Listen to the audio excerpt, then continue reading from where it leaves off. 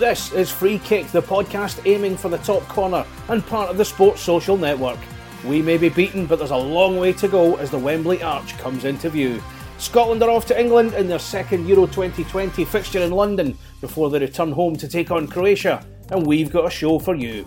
We look back on Monday's 2-0 loss to the Czech Republic, ponder where Scotland go in their next two games, look back on the last time the Scots played England in the European Championship finals, and we hear from a man who's lived every Scottish footballer's dream of scoring a winner at Wembley. Plus we get a view from Croatia too.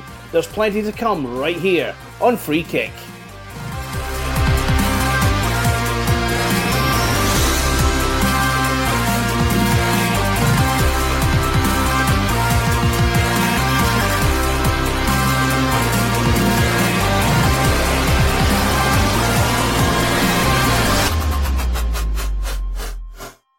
I'm Craig Anderson and a huge welcome to the show. Now we've all been there. The final whistle sounds and for a wee while we hate football, we don't want to talk about it, and the rest of the day leaves you seething at what you've just watched. But a day or two later, as you begin to entertain the notion of the next game, the excitement starts to swirl within you again and you know your emotions are going to go through the ringer once more. That's where we are. The Czechs beat us, but it's gone, and we're far from out of the competition as we look ahead to the next game, the small prospect of a game at Wembley with England. We've got one hell of a show for you as we capture the mood after Monday's disappointment, start to look ahead to the Friday night out in London, and reminisce on former glories in the same venue as well. Who better to enjoy the trip down memory lane than former Scotland head coach Craig Brown, who looks back on that clash with England at Euro 96 and all that went with that. Wembley wizard Jim McCalliog is also here to relive his winner for us against Alf Ramsey's side in that infamous game in 1967. Plus, Lovre Nikolac, a Croatian football podcaster, also gives us the lowdown on Zlatko Dalic's team as well. But we start with Monday's game at Hampden, our first major tournament game since the 3-0 loss to Morocco at France 98. 8,392 days to be exact, and we were buzzing. Giddy excitement and joy across a country starved of this big occasion for so long. However, it turned to that oh-so-familiar feeling of utter despair as Patrick Schick's double secured a 2-0 win for the Czech Republic and gave them a big 3 points to start their Euro 2020 campaign. Was Marshall too far out for that second goal? What was Jack Hendry doing? Did Steve Clarke get his team selection wrong? We've all had those discussions. However, I got the thoughts of Sky Sports commentator Ian Crocker after the game, Sky's voice of Scottish football, and he preferred to look on the bright side of the contest, despite the eventual outcome. I mean, I thought they played quite well. They had 19 attempts, which is a lot for an international game of football. Yes, they could have been a bit more ruthless and a bit more clinical, but the Czechs seemed to get various body parts in the way, and the keeper had a good game typically as well. Their striker, Schick, looked pretty decent too, and obviously, you can look at the marking for Scotland on the first goal, but it was still a great header. But yes, Scotland should have dealt with it better. The second goal's unbelievable. But I just think the regret for Scotland will be that they actually, in my opinion, played quite well and had all those chances. And, on another day, could have been looking at a very different result, actually. And, of course, before the game, there was a lot of talk about Kieran Tierney being missed. I think Steve Clarke confirmed before kick-off that he had been carrying a bit of a knock. Do you think he was quite a big miss today? Yeah, I think he was, actually. I mean, Liam Cooper played well there, but what we've seen between Tierney and Robertson in recent matches, they've really got it together down that left side. I thought Robert actually played well and certainly did his bit. But a player like Kieran Tierney, I think you're talking about, you look at the Scotland team and Tierney and Robertson are outstanding. I'm gutted for Kieran because I know how much it would have meant for him to have played in the game. But also it was galling for the rest of us when we heard the news that he was out. They certainly kept that quiet because nobody had an inkling. Mm-hmm. But yeah, a real blow because of the way that the two of those have been linking up down that left side. But also he's just a top-class player. Sounds like he might be all right for Wembley, and we would certainly hope so on that. But yeah, he was obviously going to be missed. And I felt as well as the game went on, for all that they brought on Ryan Fraser, who himself can be an industrious player, and James Forrest, I felt it maybe needed a bit of freshness, a David Turnbull, a Billy Gilmore, an unknown quantity perhaps to come on and really cause the Czechs some problems. Yeah, we all become managers, don't we? Especially when you lose, everyone becomes a manager, and everyone would have picked a different starting 11 probably. I watched the England game yesterday, and I saw on Twitter and various things everybody moaning about the team that Gareth picked, and it actually worked out for him, And the same with Steve Clarke. He knows his players and what state they're in and where they're at better than anyone. And I think we've got having got Scotland to the major finals, we've got to trust his judgment. But yeah, we did seem to be a bit lacking down the right hand side. And James Forrest, I know he's been out for a long time, but when he came on and he nearly scored himself, he certainly made a difference. Turnbull and Gilmore, they've only just come on the scene late on, and I think there's always going to be an element with managers that they'll be loyal to the people who got them there in the first place. Whether that'll change as the tournament goes on, it might well. But yeah, we can all look back and think, we could have done this, could have done that. I mean, personally, I'd like to have seen Che Adams start in the game, but everybody's got their opinion, and really it's all down to what Steve Clarke thinks. We can all try and get second guess and pick our own teams. But it'd be really interesting to see who he picks for Wembley. And I do think the difference, I mean, I was looking back about 18 months, 2 years, and, we seem to be overloaded with left-backs and midfielders, all of a similar type. And now the balance of the squad is so much better in almost every department. And you've got, Billy Gilmore's half hour against Luxembourg was sensational. And it wouldn't surprise me at all if he actually ended up playing quite a big part in the next couple of games. And the thing is as well, and it's an important thing to remember, this didn't come to me maybe till later on, for all the talk of 23 years in Scotland last graced a major tournament, this is a learning curve for these guys. They've never been in this situation before as well. No, I was watching Kenny McLean on the telly there talking about that and saying, that, it is. I mean, and I think the guys in the studio on the telly said, you don't want to actually be learning in these games. You want to be there where you want to be. But the fact that Scotland haven't had these tournaments, it's so different. You could just see with the Czech Republic, I didn't think were great, by the way, but they've got that tournament experience and they're a big, strong, physical side. I didn't think there was actually that much between the two teams, though. You're looking at a guy who scored both goals, who's top class, plays in Germany. But actually, it's 19 chances for Scotland, just 10 for the Czechs. I know David Marshall had to make some big saves as well.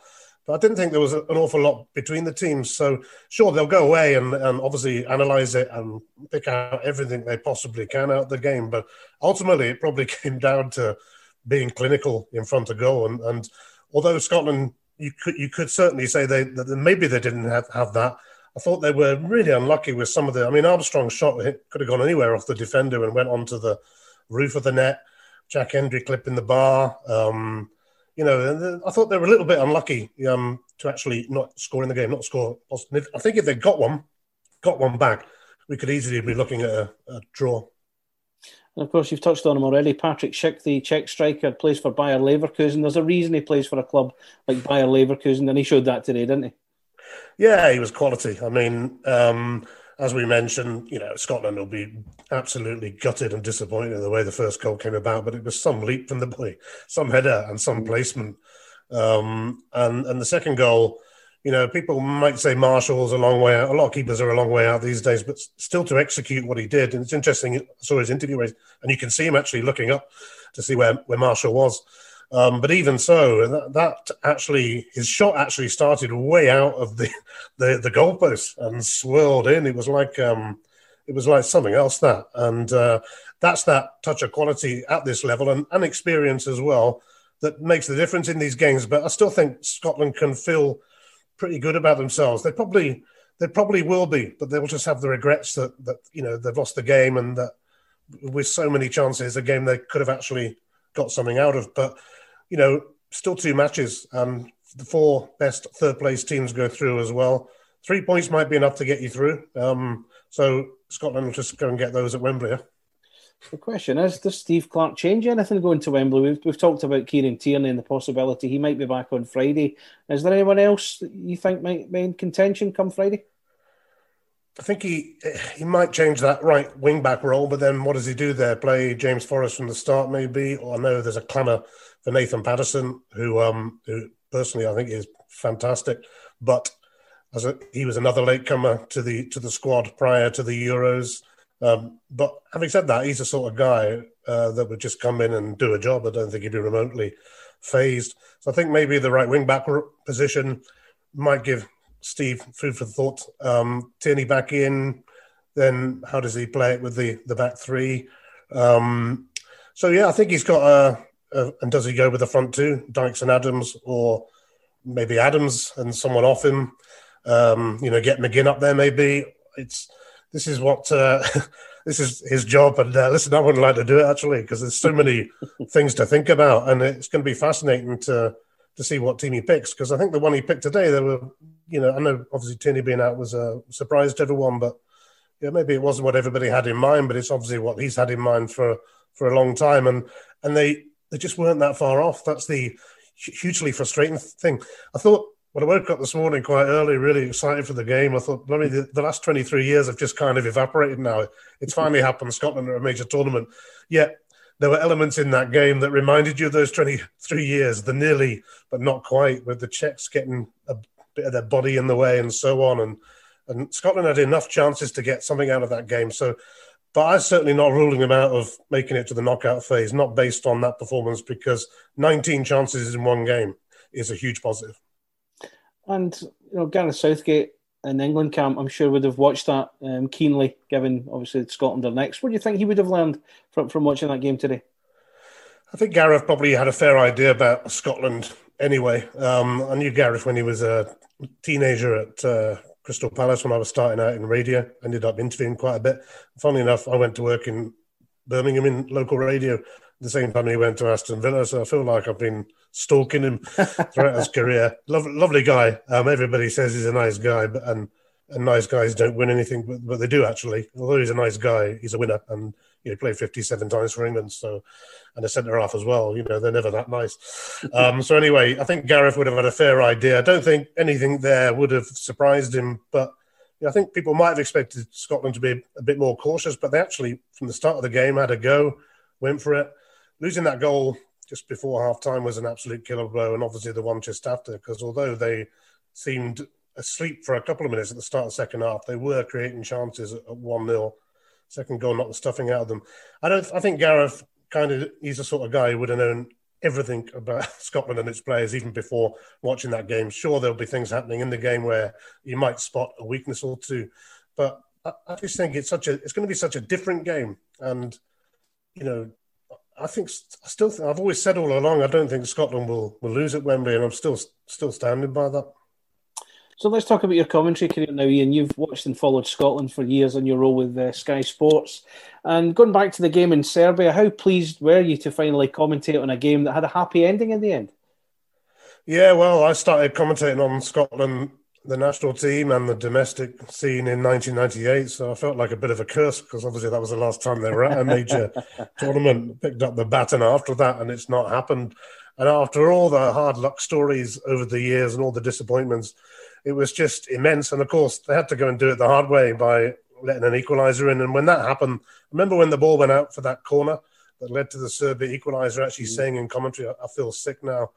And I did, because we all kind of know what's coming next with Scotland in those circumstances. Over the 90 minutes, I thought Scotland deserved to win the game. Serbia came on strong in extra time. But the guys kept their cool from the penalties, 100% record in penalty shootouts now.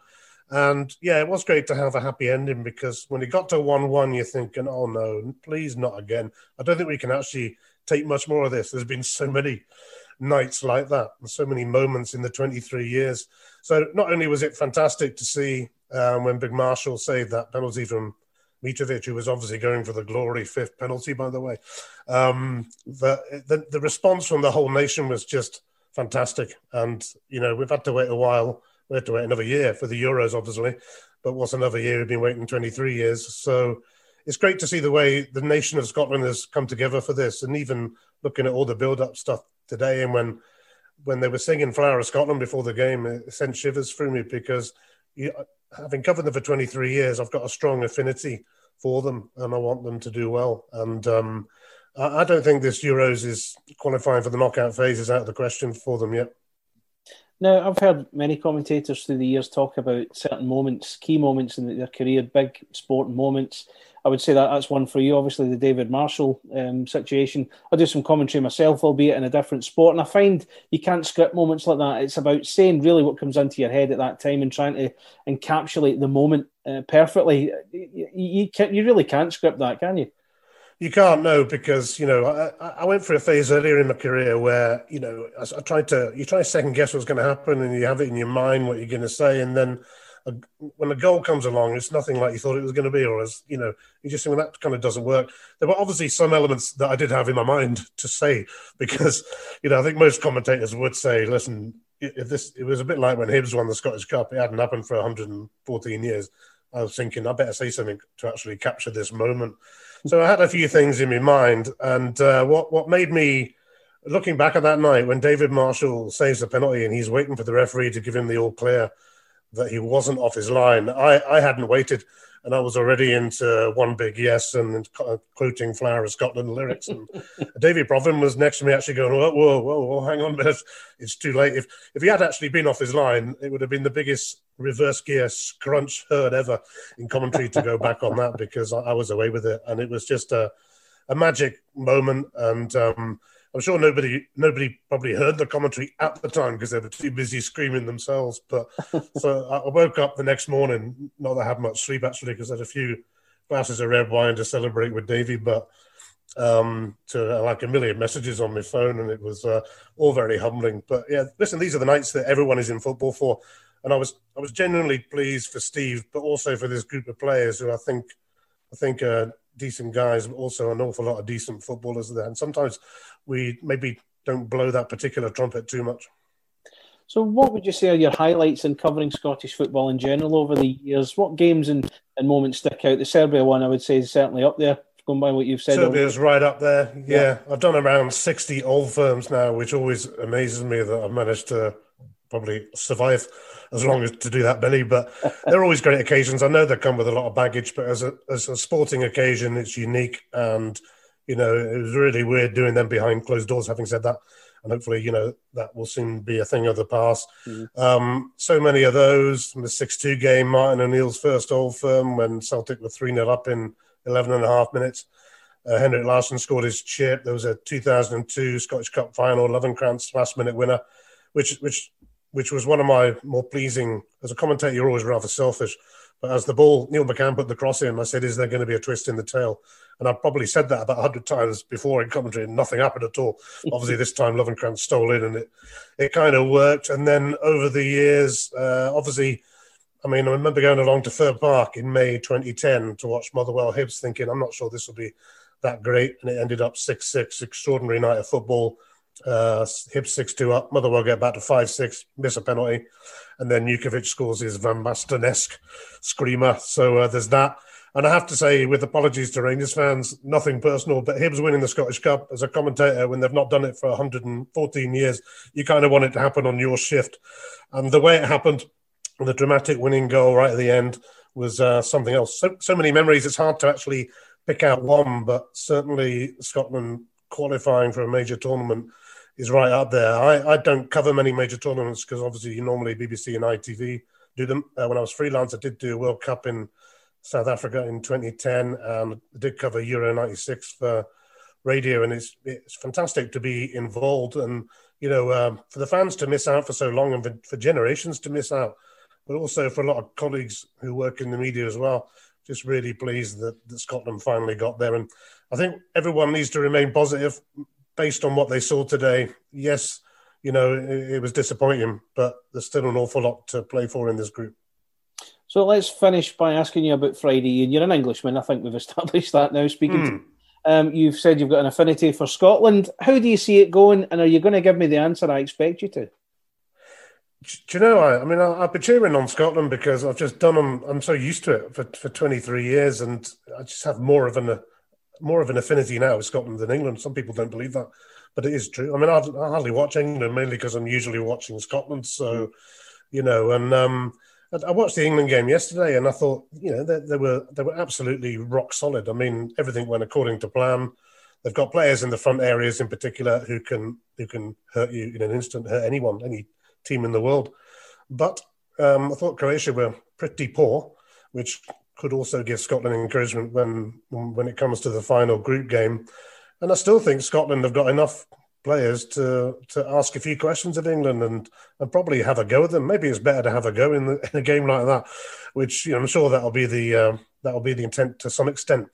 So I really hope they do well. I've said all along that I don't think Scotland will lose, and that might come back to haunt me. But I just think the players will be so pumped up for the game, but also it was interesting hearing Andy Robertson trying to calm everyone down today, because obviously the big stages and the big games that he's played in, and sometimes, you know, these games when you haven't had the experience of major tournaments and the whole nation is behind you, but also you know they want you to perform. That can't be easy. And I thought overall Scotland gave a decent account of themselves against the Czech Republic, and as I say, one or two chances go in, you never know. But I just think they will give England something to think about. I mean, you know, we do have players who play on the top stage as well. So I say I keep saying we for Scotland now, and everybody ribs me for it, but that's the way it is. So I've gone for a 1-1 draw all along, and I'm still going to stick with that.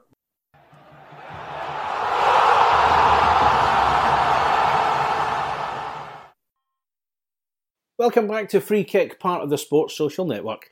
You heard the familiar voice of Ian Crocker, Sky Sports Scottish football commentator, before the break. My next guest, though, is someone who knows what it's like to carry the hopes of a nation into a major international tournament, and years on knows all about the despair and joy that comes with it. Craig Brown was Scotland's coach between 1993 and 2001 and led us to Euro 96 and the World Cup in France in 1998. As you'll hear, he was also part of the coaching teams of Alex Ferguson and Andy Roxburgh for the World Cups in 1986 and 1990 in Mexico and Italy respectively, plus Euro 92 in Sweden. He kindly gave us time to talk to me on Free Kick about his recollections of preparing for that game at Wembley in 1996 against Terry Venable's side, spoke about the current team and how they can recover in games to come. But he could completely understand how Steve Clarke felt in the aftermath of the loss to the Czechs. Well, I've got every sympathy for him. I'm trying to remember how we got on in the opening game in various tournaments. I was at 5 major tournaments for Scotland on the staff. I was on the staff at 3 of them, starting with going to Mexico with Sir Alex Ferguson. He invited me as one of his coaches. And then I was at Italy. I was assistant manager with Andy Roxburgh. And then I was at the World Cup myself. And these are the 3 World Cups I've been at. And in France was the third one, 98. But Scotland's only ever been at 2 European Championships before this one. And I was at both of them, 92 in Sweden and 96 in England. Of course, I remember the England one most clearly because I was the manager at that time. Mm-hmm. So I've been through this same experience as Steve Clarke. I don't think we had it's a disappointing result. I wouldn't say the performance was reflected in the result. I think the least we should have got is a draw on the performance and the chances. But they got 2 brilliant goals, which made the difference. And I will say what I think made the difference was the striker. The striker who scored the 2 goals for Czech Republic. What a wonderful player. And, you know, he's a 26 million player. So that kind of tells you that we haven't anyone, I think, of that value unless they promote Andy Robertson or Tierney, who couldn't play into that category. But, you know, the one player made the slight difference. And therefore, I think it was a bit of the result was a bit of a distortion. I don't think it was a fair result at the end of the day. But he'll be sitting tonight, he'll look back on the game and he'll maybe do a bit of soul searching. He'll try and find out where the team went wrong as well. And again, you can relate to that. How long does that take before he comes up with a plan for the next game? Well, he'll have to get a plan quite quickly, I think, because this is annoying me in a way. I'll be quite honest and say that England have every advantage here, this next game. The main advantage is they've got the home venue. That's one. But the next advantage, and I think it's a big one that nobody's mentioned, and I think it's quite important, they've got an extra day's rest. Now, a day makes quite a difference in a tournament. You know, if you get another day longer to recover and to rest up for the Scotland boys, especially those who did a hard shift. You know, I'm looking at John McGinn there. He's running everywhere on that pitch for Scotland. Now, it'll take John a day or two to recover. And the longer he's got to recover before the next game, the better. Now, he's not the only one, but there was a fair shift undertaken by the midfield, McTominay and McGinn in particular. So England have a great advantage here. And I think Scotland will have to recover well. And I think with the best will in the world, it's not my business to say this, but I think he'll have to freshen his team up a wee bit to change it slightly, even for the fact that the new boys will be fresh and raring to go, whereas the ones that played there, when you play and you lose, you're more tired than when you play and you win. You know, I get that. Yeah. If they won the game 2-0, they'd have played tomorrow against England. But you've lost the game 2-0. It takes a day or two to come to terms with that. Take me back to 1996. You played Holland in the first game. It was a 0-0 draw, quite different circumstances, but you had England in the second game. What do you remember about the build-up to that game at Wembley against Terry Venable's side? Well, the big memory I have, but the main memory I have is the ticket scramble. Everybody in Scotland wanted a ticket, and the players wanted more tickets. And they're not asking for freebies, but they're wanting how many can we buy, because everybody thinks a player gets unlimited tickets. In fact, they go further than that. They think they get unlimited free tickets, and they think the manager gets unlimited free tickets. So I found I had more friends than I thought I had when we were playing. Honestly, the biggest problem wasn't picking the team or the training or anything like that. It was satisfying the demands of everyone, not just players, but officials who wanted tickets for that game now. And there was Wembley holds a lot of people, but it was a very great issue. Now, what I did was I said to Colin Henry, I said, phone your pal at Blackburn, phone Shearer, Alan Shearer, find out how many tickets England players are getting. And when he told me, I did 2. I think, I can't remember, I think he said they're getting 4 complimentaries and they're getting 10 to buy. So I said to the officials, Jim Farry, the chief executive of Scotland, England are getting 6 tickets and 12 to buy. I think, I tried not to tell a lie. I said, I think England are getting... So I says, I don't want our team to feel inferior to them. So we've got to get the same number, at least the same. And if we can give them more, the players will be delighted and they'll pull out all the stops. They think that, well, the SFA, the Football Association, is looking after them very well. So I don't know, I can't remember the exact numbers, but it's something like that. But anyway, the boys got what they wanted. And the other thing, of course, is car park passes, tea room tickets. You've no idea, And I said to the players, we'll get these tickets early in the week. After immediately we played the Holland game. As soon as that's over, I want you to get rid of your tickets for the England game. I don't want you in that dressing room with somebody phoning you saying, where's my tickets? And I don't want to hear tickets mentioned 24 hours before the game. Get rid of that. Now, you're saying what were the problems? That was the first. The main problem was tickets. Then the next problem, of course, is trying to beat England. And that was an easier problem than the tickets. but what wee problems, the England pitch is different from most Wembley. I found, and I got the tip off, and I'm not sure. I think it was Alec Ferguson. Got to remember to call him Sir Alec. Said, look, get your boys a good session on that pitch because it's a sticky surface. If you run with the ball, we've got Ryan Giggs runs with the ball and it sticks in the grass. The grass is not the way most of these top pitches are. Now, Hampden, I looked at it today, and Hampden is always a very smooth surface. Not the ball runs nicely, smoothly. The ball runs nicely at Wembley, but it sticks.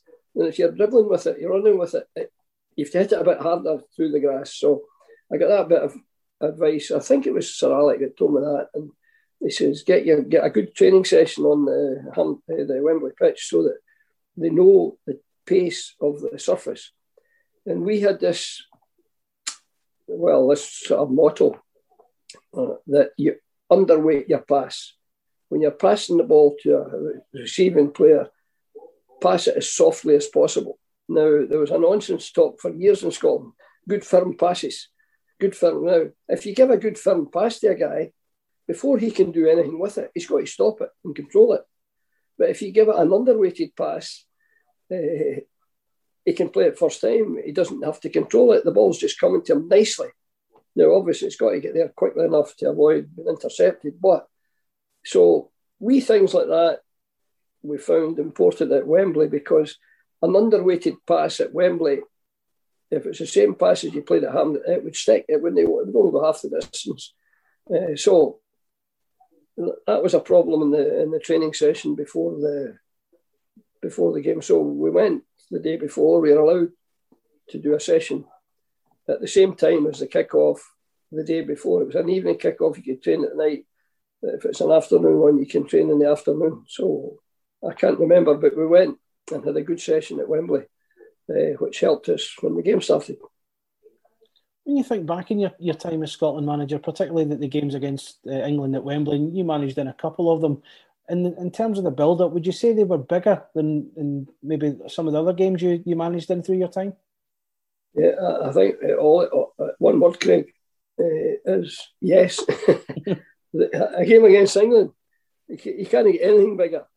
Really, in the eyes. We played Brazil in the opening game of the World Cup. Now, they're the world champions. And we've played Germany away, we've played France away. We played Germany away. They were the European champions that won Euro 96. We've played them away. We played France away. We've played Russia away. I mean, we've had some real hard games away from home, but the most demanding and the most critical, obviously, is for pride alone, is England away, England at Wembley.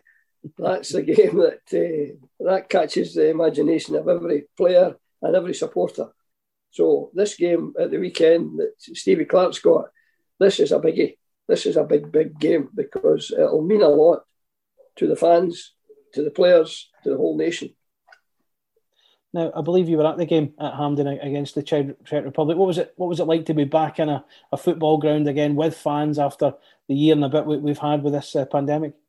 Yeah, well, it was fantastic, but it was a wee bit surreal, because the announcer kept saying, "Please, everyone, ensure that you wear your safety mask. Your mask, not your safety mask, your mask, not your safety belt." But no, he was announcing wear the mask. So I mean, you're sitting in there, although you're at the game, you're told to wear the mask, so you have to wear it, and there's no such thing as a match programme. There's no hospitality. You can't get a cup of coffee at half time or a pie or anything like that. You can get water. So it was a very unusual, and the seats are spaced. I mean, I went with a couple of friends, and I couldn't get sitting right beside them. They had 3 seats between us. Mm-hmm. So you want to make a comment about the game, you're talking to your pal. Well, the guy in front's got, how do you hear it?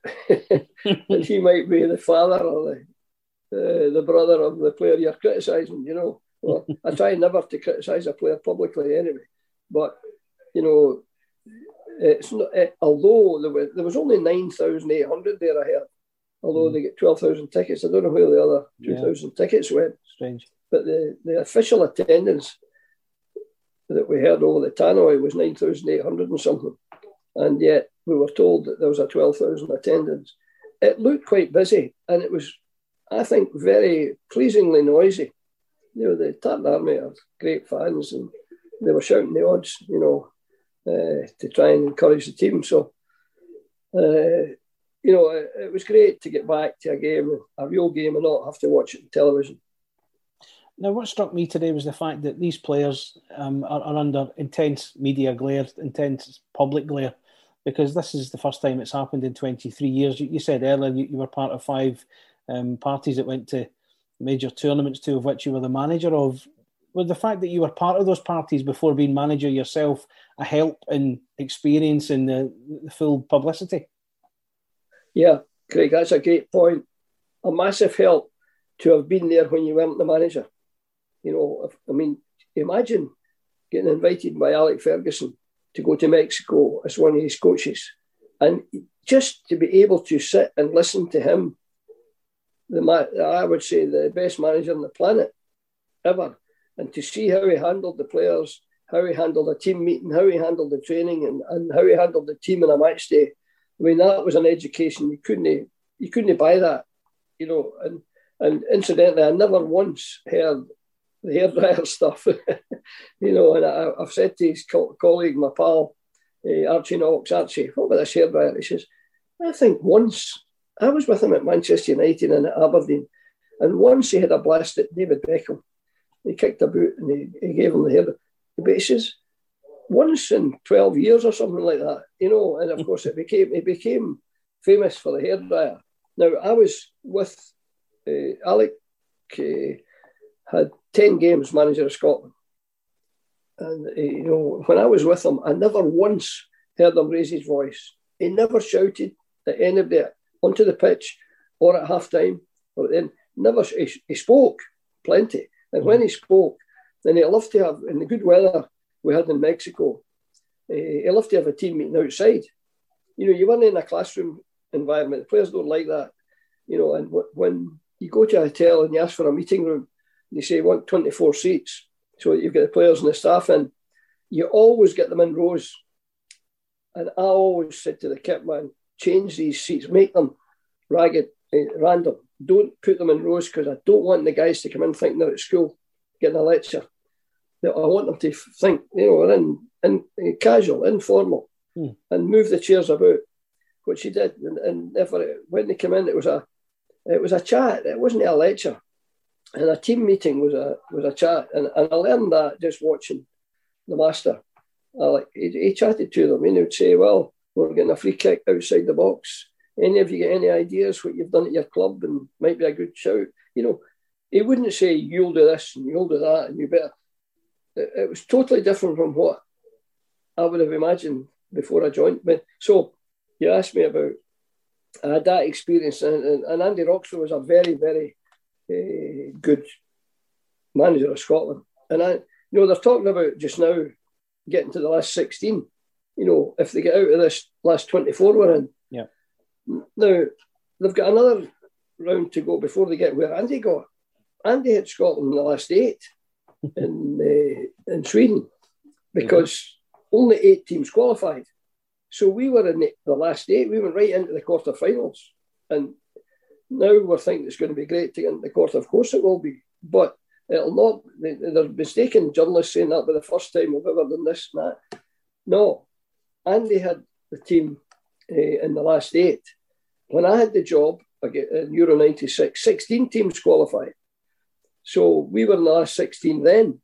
Now we have to get out of this group to get into the last 16.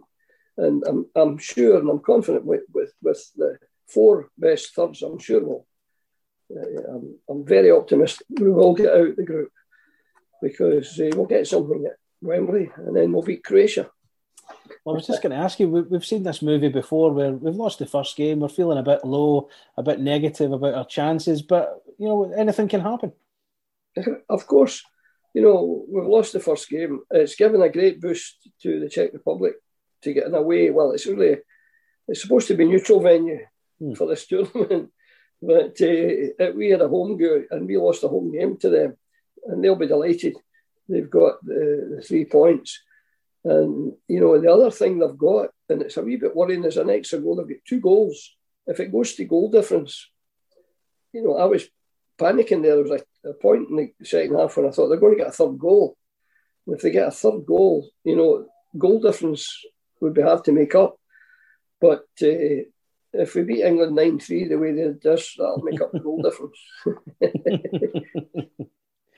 So how do you see the game on Friday going then? The guys will want to react to, obviously. Well, I watched the England game. I watched them the other night, and I thought against Croatia, I thought they were okay, but they weren't invincible. They didn't worry me, I'll be honest. I looked at them, and the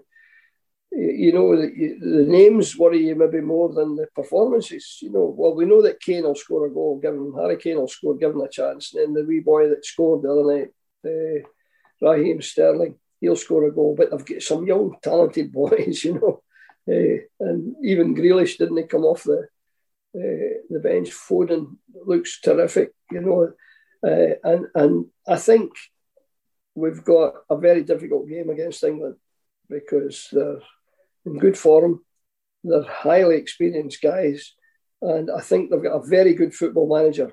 I think Gareth Southgate has done very well as a manager of England. And I really think, if we can get a draw there, would be a good result. And then I'm sure, I couldn't be more sure we'll beat Croatia at home, because Croatia are in a down spiral now. They were one of the top countries in the world until recently, but the last 3-4 years they've been nothing like their old Croatia.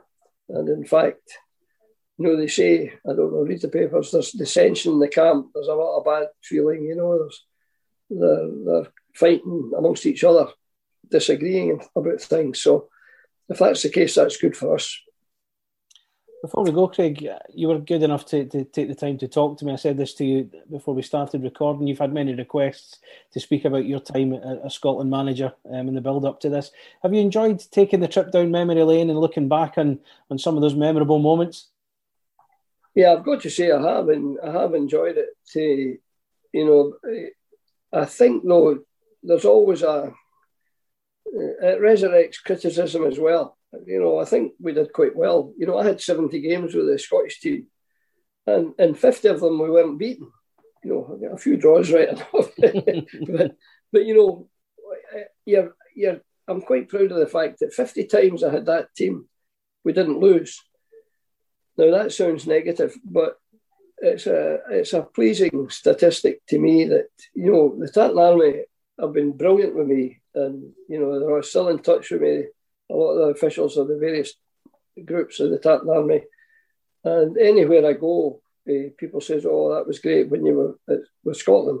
Oh yeah, I feel a wee bit disappointed that we didn't progress a wee bit better in each tournament, and that, to be honest, is a major regret. And I think the biggest regret was Euro '96, where it was goals scored that put us out. It wasn't even goal deficit, it was goals scored. And it was that goal that went through Kluivert's goal, that went through the goalkeeper's legs. And that effectively finished us. And we maybe, if we thought we had to, we might have managed another goal against Switzerland in that final game. But, that's a big regret. I think we could have done better in Euro '96. The World Cup in France, we get slated for losing the last game. But the very interesting thing is this: we lost 3-0 to Morocco, and they say, "Oh, that was a disgrace." Now, Morocco were the African champions, and that's hard to win that championship. And they've got 36 million people, and they're football mad in Casablanca in Morocco. So the ignorance of the press, thinking this is an easy game, nonsense, of course. But in the game, the statistics, FIFA gave a technical report after the tournament of the World Cup, and we got it. Now, every statistic favoured Scotland except the goals. You say, well, it's the goals that count. And I'm right, it is the goals that count. But Scotland had more of everything. They had more possession in both halves. They had more shots at goal. They had more corner kicks. They had more of everything. And even with 10 men, when Burley gets sent off, and he was sent off in 53 minutes. So we've got 37 minutes plus stoppage time, or 40 minutes to play without him. And even playing with 10 men, we get more of everything than Morocco. But Morocco scored 3 goals. And that's the only time I was really really disappointed and kind of angry in a way with the press, because they were using words like humiliation, and Drummy. I said, "Were you at the game? Did you see the game? We played better than they did, and we had 10 men for most of the second half." But that's a big regret. That was, we had a chance against Morocco to progress, but they managed to score 3 goals, and I think a couple of the goals were quite soft, and we had equal chances, more of everything. Anyway, that's me moaning, making excuses.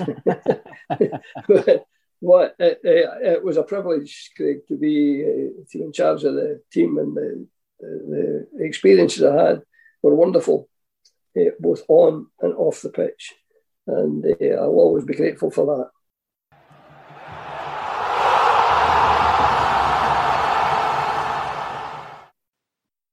This is Free Kick, part of the Sports Social Network. It was great to hear from Craig Brown, the former Scotland coach, before the break, and as you can hear, still as big a fan as we all are. Let's jump ahead a little, and after Friday's inevitable victory over England at Wembley, I know, we return to Hampden to face the fourth team in Group D, Croatia, in what will be our final group game before we march proudly into the last 16. I know. Before we play them, Zlatko Dalic's men take on the Czech Republic in Glasgow on Friday afternoon and are looking for their first points after suffering their opening loss, going down 1-0 to England at Wembley on Sunday. I wanted to find out more about the mood in Croatia and how this team compares with the one that reached the World Cup final in Russia 3 years ago. So I rang up Croatian football podcaster Lovre Nikolac to get the info on them, and I began by asking him if he could take any positives from the performance at Wembley. The only positive I can take out is that Modric and Kovacic look decent. The attack was rubbish. We didn't do anything. Defense was also rubbish, leaving a lot of space in behind and a lot of space open in the midfield. So that's how we conceded the goal. So the only positive is Modric and Kovacic, I'm going to be honest. What was the mood like in the country prior to the competition? Obviously, the last tournament was the World Cup in Russia 3 years ago, which Croatia reached the final. They lost to France in the final, but were terrific throughout the tournament. What was the mood coming into this one? Not the best feeling after the preparation matches, as we lost to Belgium and drew to Armenia 1-1. So that kind of lowered the morale. And yeah, the defeat to England didn't do much, but now we have to fight for that second place, and going off the World Cup is also a very hard task as we made it to the final. So some people have a lot of big expectations, so I don't really think we're gonna live up to those expectations as they're kind of unrealistic. Now, as an observer from where I am in Scotland, they seem to me like a team in transition. Maybe you can confirm this for me, because they had that excellent team in Russia 3 years ago, but some players have aged a bit since, some players have moved on and retired. Am I right in saying that it's a team in a bit of flux at the moment? They are bringing in new players and trying to bed them in? Yeah, we're definitely in the transition, and it's going to get even worse after Modric leaves and Brozovic and then those kind of players.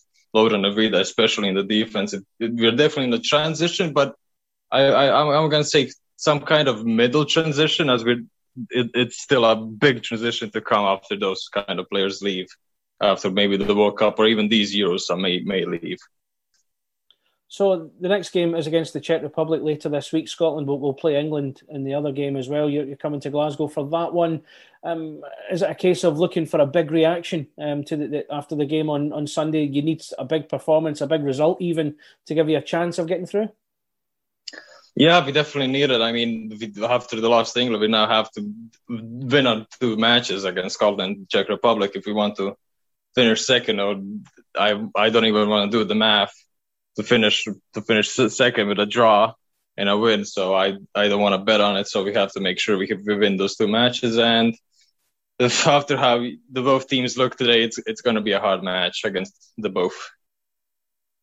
Who would you say are the players to watch out for? Modric is an obvious one. He still plays at Real Madrid, of course. Kramaric is a player who's done very well in recent years. Kovacic as well at Chelsea. Who else would you say are players that kind of stick out for Croatia? Well, I hope Vlasic plays against the Czech Republic and Scotland. That's a definite after how Brozovic played against England. So I hope he starts. So he's definitely a man to watch out for. A very good dribbler and does very good combinations with the attackers and wingers, and gets a lot of space for him to shoot or play off a great pass in attack. But what we definitely need, that's what we need after that England match. And another player, maybe Brekalo, if he gets onto that right wing, which I think he should have started on against England instead of Kramaric, who plays at the striker position normally. And yeah, so Vlasic and Brekalo definitely. And are you able to give an idea of how Scotland are viewed in Croatia, especially in light of the game against the Czech Republic where they lost 2-0? What is the mood towards Scotland right now? Or are you even looking that far ahead? We are definitely looking that far ahead after losing to England. But ahead of the tournament, everybody saw you as Robertson, McTominay, maybe even Che Adams. And after the Czech Republic, you're still viewed the same. Are you aware that Scotland have an unbeaten record against Croatia? Does that come into any thinking at all? Oh, yeah. Oh, my God. How many matches have we played? It's not that many. I think it's about 5. I want to say 5. I'll check that. Yeah. It's an interesting one, though. It is an interesting one. Yeah. I'm trying to remember. We haven't won. We played, I think, was it the Euros in 96 or 2000? No, we didn't make it to the 2000 Euros, yeah. No, it was the World Cup qualifiers for 2002. We were in the same group. Yeah. It was a pair of draws. Yeah.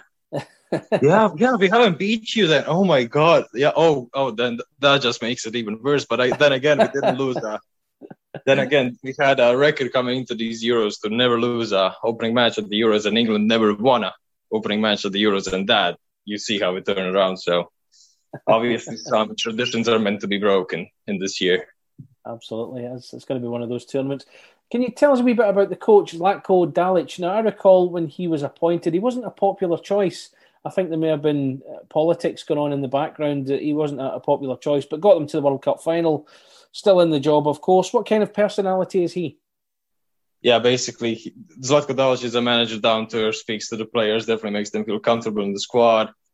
We kind of saw some rules going up in the last World Cup when Kalinic was kicked off because he was complaining about not getting enough playing time, sitting on the bench too much.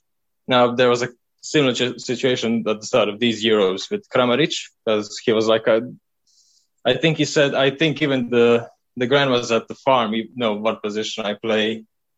And because Dalic was playing him at wing, and then again played him at winger against England. So I really hope that doesn't happen again, because it definitely didn't help us against England. So, but then again, Dalic is a very good manager in my eyes, and he has my backing.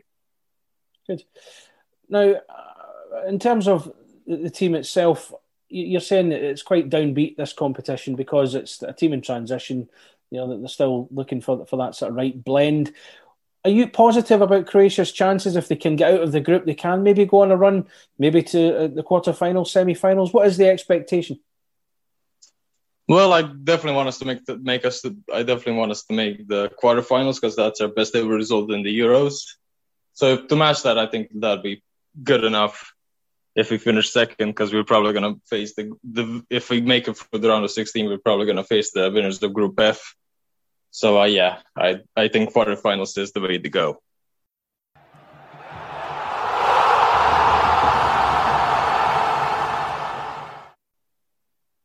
Welcome back to Free Kick, part of the Sports Social Network. You heard from Lovre Nikolac, a podcaster of Croatian football, who spoke to me about Croatia and what Scotland could face in the final game next Tuesday. But let's return to looking ahead to the big game on Friday first, as Scotland travel to Wembley to take on England, and we're all dreaming of getting a huge result over Gareth Southgate's side to restore the pride that took a bit of a dent on Monday. We've all had that dream as kids of scoring the winner for Scotland on England's hallowed turf, and my next guest is one of a select few who have done that very thing. Since the harrowing 9-3 loss there in 1961, 60 years ago, Scotland have won only 5 times at Wembley, with a select group of individuals to have scored winners consisting of Jim Baxter in 1963, Kenny Dalglish in 1977, John Robertson in 1981, and Don Hutchison from 1999. The glaring one missing from that list was the infamous victory in 1967 when Scotland took on the then world champions at Wembley and won 3-2 in a game that continues to live on in infamy.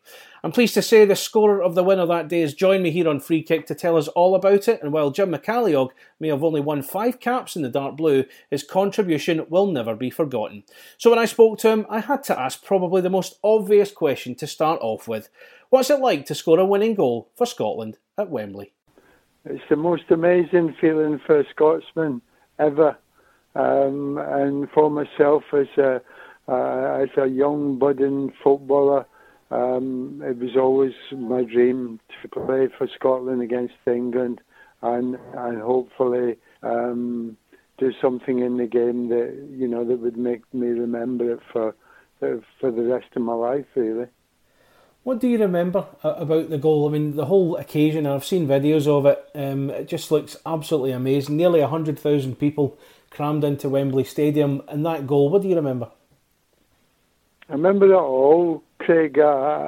at first when Billy went down the left-hand side, Billy Bremner, I thought he was trying to run the clock down because I knew we were probably minutes away from winning, but everything seemed to open up then, and Billy passed the ball to Bobby Lennox, and I thought I would go on the sneak and see if I could get in the box because nobody was with me, so I started making a run, and little Bobby passed it square to me, and then I slowed down a bit, controlled the ball, played a 1-2 with Willie Wallace, was very much aware of Bobby Moore and Gordon Banks trying to close down the near post, but I got on the ball from the return pass from Willie, and I've smashed it as hard as I can into the near post, and Bobby Moore couldn't stop me, and obviously it was too quick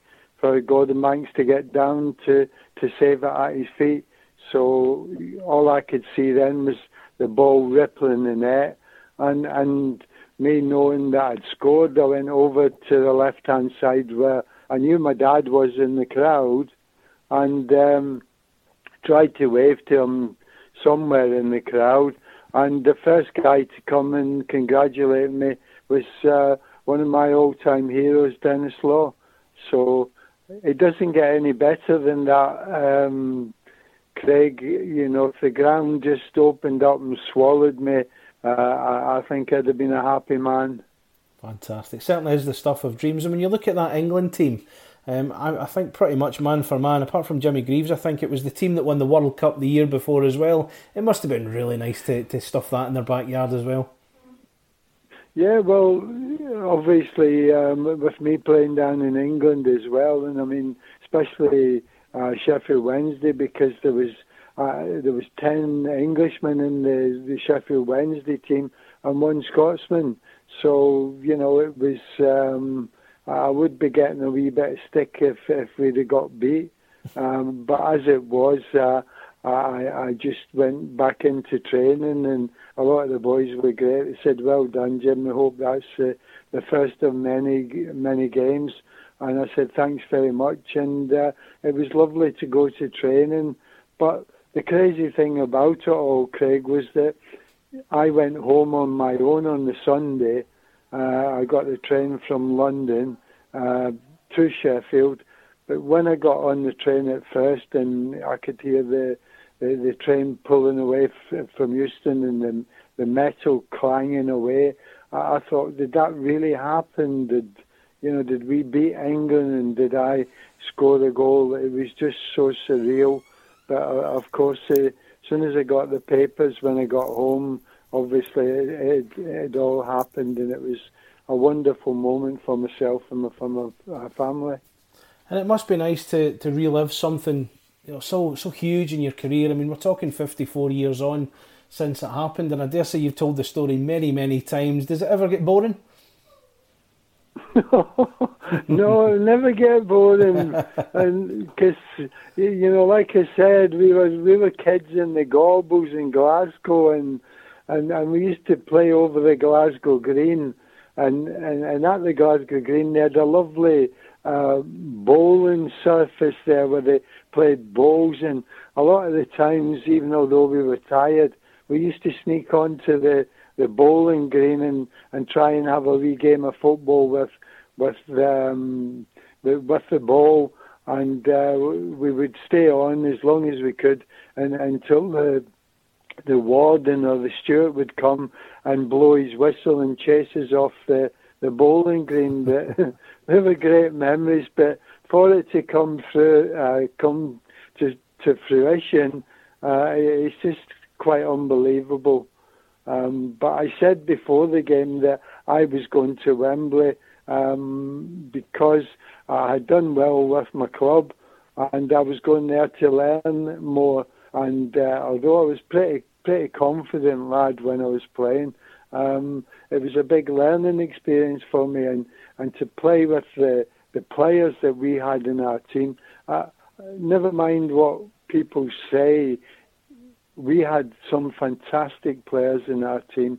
They could play for any team really. I mean, and it proved it because when we'd finished with the international scene, then Celtic went on and won the European Cup, and Rangers got beat in the European Cup, Winners' Cup.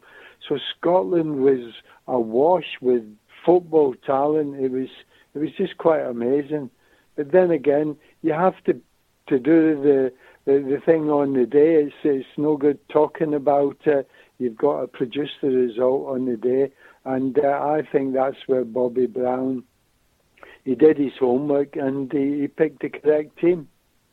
Funny you mentioned Bobby Brown. I came across a quote from him from not too long ago, actually. I think it was only a few years ago, talking about the game and talking about you in particular, Jim. He described you as the crux of the team, you know, someone who was vital to the whole thing. And years later, that must, you know, still make you feel good, the fact that he put that faith in you and you did such a tremendous job on the day. Yeah, that is absolutely true about Bobby Brown. I mean, Bobby Brown had probably the hardest job of the lot to pick a Scotland team because at the end of the day, they were world champions. They were unbeaten for 19 games. And every man and a dog, they've all got their opinion. The press had their opinions. The ex-players, ex-managers, everybody was picking the team. But he was the man that picked the team, and it couldn't have worked out better for us. And we certainly started from the first minute. We were at England, and we never stopped till the game was finished. Now, you mentioned some of the players that you played with. I've got the team in front of me, actually.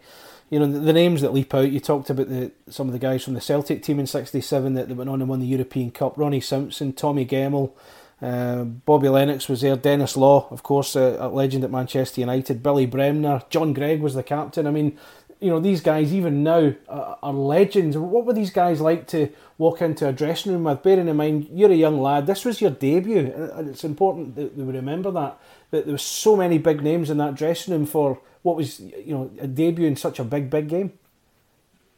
Yeah, there certainly was. I mean, there was... like you've just said, all them names, it just conjures up so the great healthy state the Scottish football was in. And if I think about the names of the players that could actually have played as well, there's probably maybe 10 players that could have played instead of me.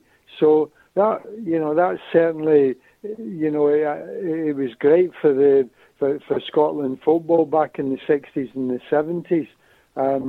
But it was everybody was writing us off, and I think that's really what got to us. I think we were confident enough, and of course England had been playing as a team. We had never played together. We had one training session, which was on the Friday morning, and that was just a light training session, so that obviously nobody would get injured. And I always remember playing on a bit of a bog of a pitch that they couldn't have got as a worse pitch to train on. But all them things it just didn't matter, because come 3 o'clock on that Saturday afternoon, on the 15th of April, we were ready for England. And although I think you could get maybe 4, maybe 5-1 if you were lucky, we weren't afraid of England. We gave them no respect in the end, because we went straight at them, and you know, we bossed the game. And they can say that Jack Charlton got injured. That's okay, fair enough. But Jack Charlton did get them a goal, and he proved a bit of a nuisance for England as a makeshift centre forward. But don't take anything away from the team, because we played well from the beginning to the end, and it was a fabulous day. And the supporters as well, honestly, they were just amazing. The colour, the excitement. And I remember when the game finished, for whatever reason, I ran to Ronnie Simpson, and that was away down the other end from the tunnel. Well, when me and Ronnie turned round to start to go back towards the tunnel, it was just full of Scotland supporters, and they were pulling our jerseys, pulling my shorts, trying to get my boots off me. And it must have taken us easily 20 minutes to get to the other end, to get in the dressing room. And the lads were saying, "Where have you two been?" And we said, "Oh, we were stuck in the crowd. We just couldn't get away."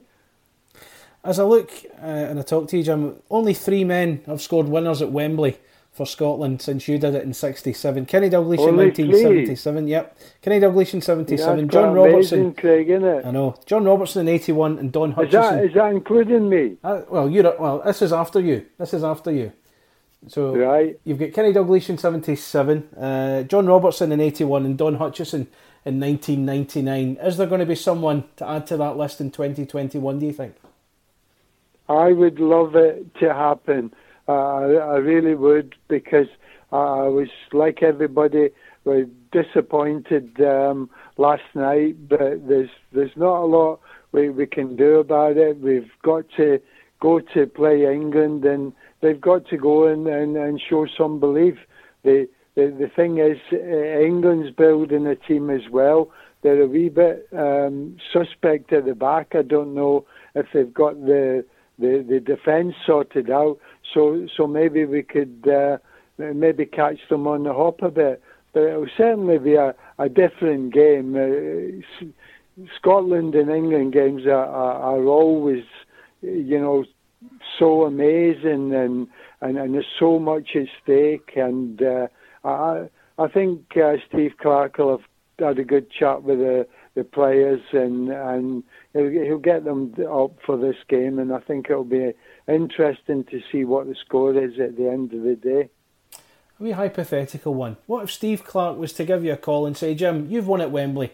Talk to the lads. Tell them what it's like to win at Wembley." What advice would you give them before they stepped out on that turf on Friday? The most important advice they can get, or I can get, is belief. They have to go out there with belief. If they go out there thinking they can't do it, they're going to get beat.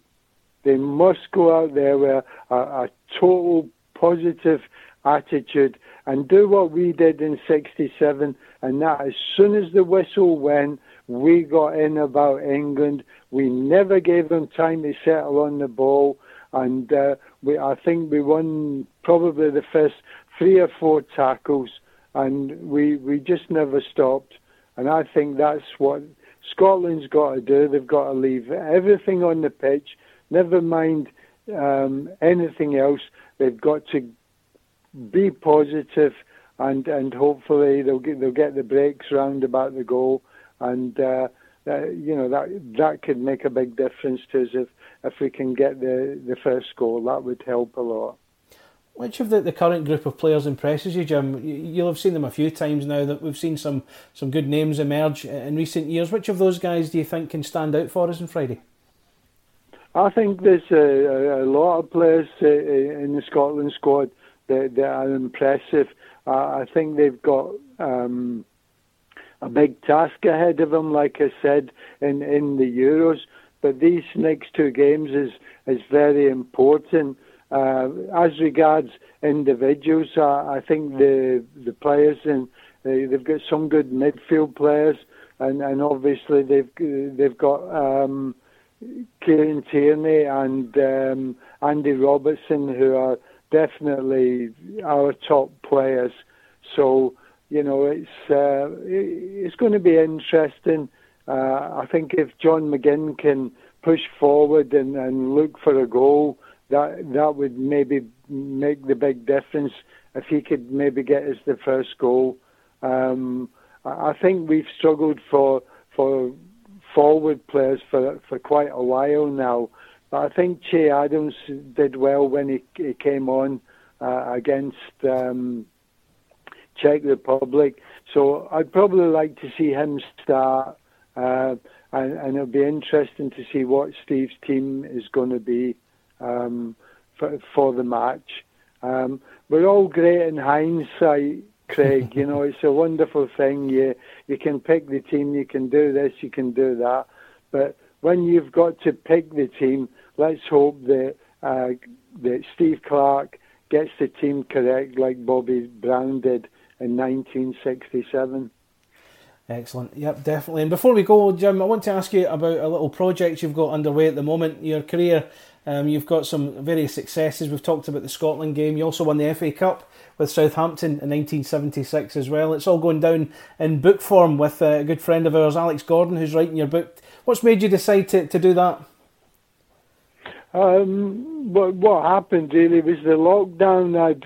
I wanted to do it quite a few times before, but things got in the way, and in the end I didn't do it. But because of the lockdown, I thought, yeah, this is an ideal time, and I got in touch with Alec, and Alec has helped me, and I've really enjoyed it. It's been great thinking about what I'd done with my football career. So, yeah, it's been really nice, and I'm looking forward to touring the country. I will do some book signings in Scotland, and then I will go to my ex-clubs, to Wolverhampton, to Sheffield, to Chelsea, to Southampton, and to Manchester United. And I can't wait to see some of the fans again. And let's hope that I can sell quite a few books for my old age. Excellent. Have you got a title for the book yet, or is that still under wraps as we speak? Yeah, we've got a title. Oh, the title is Wembley Wins, Wembley Woes. Fantastic. Look forward to reading that. Jim, thank you so much for your time. Great to hear your account of that day in 67, and it's been a real pleasure talking to you. Thank you so much. No problem, Craig. You take care.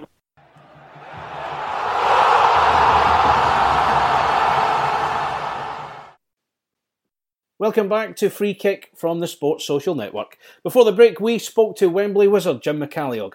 How good was that? Wembley Wins, Wembley Woes by Jim McCalliog will be out in due course, so look out for it, and I want to extend my thanks to Alex Gordon, who helped set me up with the interview. Now, next week when we return, we're either going to be wondering where it's all going wrong, or look ahead to hopefully a second round game, and let's hope it is the latter. But in the meantime, let's say well done to Scotland's women's team. They're preparing to start their World Cup qualifiers in September, and they signed off their preparations with a 1-0 win over Wales on Tuesday in Llanelli. Erin Cuthbert scoring the only goal of the game, and it takes the team nicely into the next campaign, as I said, starting in September, and it'll see Scotland taking on Spain, Ukraine, Hungary and the Faroe Islands, and we'll certainly look at that in more detail nearer the time. That's about it for Free Kick, the Scottish Football Podcast, and this podcast is part of the Sports Social Podcast Network, the UK's first dedicated sport podcast network, so find the next show you'll love or join the team at www.sport-social.co.uk. In the meantime, I want to thank my guests, Lovre Nikolac, Ian Crocker, Craig Brown and Jim McCalliog for their time and input to this episode, and it was certainly great to hear the stories we've heard. Let's also wish Steve Clarke and the team the best of luck in the next two games and hope they can get the job done, and we're certainly with you all the way, boys. I'll be back next week, so take care of yourselves and I'll talk to you soon. Come on, Scotland!